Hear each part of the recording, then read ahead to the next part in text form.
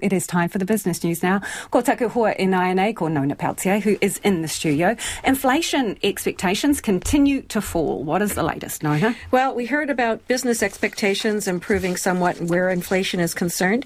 Consumers have had their turn now.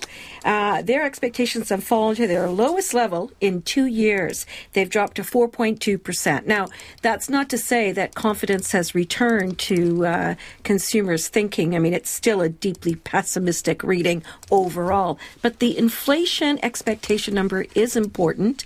Miles Workman, who's a senior economist with ANZ Bank, who did the survey, says that it's a leading...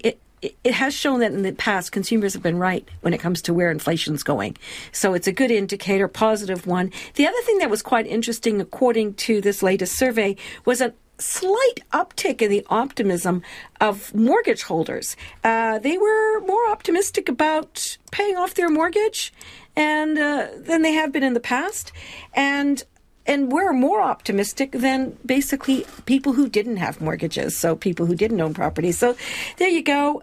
What does it mean? Well, it's just a month, isn't it? We'll get to the next one. Nona, can you quickly tell us about the clothing retailer Hallensteins Glassons? Yeah.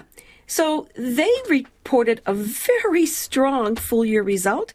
Sales up 17% and profit up 25%. However, they say that the start to this financial year is not quite as rosy. It's, it's down just about 6% in the first 8 weeks of trading. But never mind, the market liked it because it rose 6.1%. That's the share price. So that was quite positive and in line with what else we've been seeing in the markets today. Okay, tell us more. So, yesterday we had a big drop of more than 1%. Well, today we rose more than 1%, 1.1% actually. 118-point gain to 11,296. And just a note here that this is the end of the third quarter, and here we see that the market lost 5.2% over the past 3 months. So we've got some catching up to do, Lisa. That's all I can tell you about that.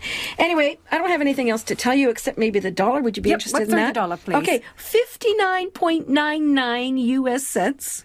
Which is pretty close to 60, right? 92.9 Australian, also pretty close to 93. And 49.1 British pence, just over that 48 mark. There you go. Thank you, Nona. Ka kite, Nona Peltier there with Business News.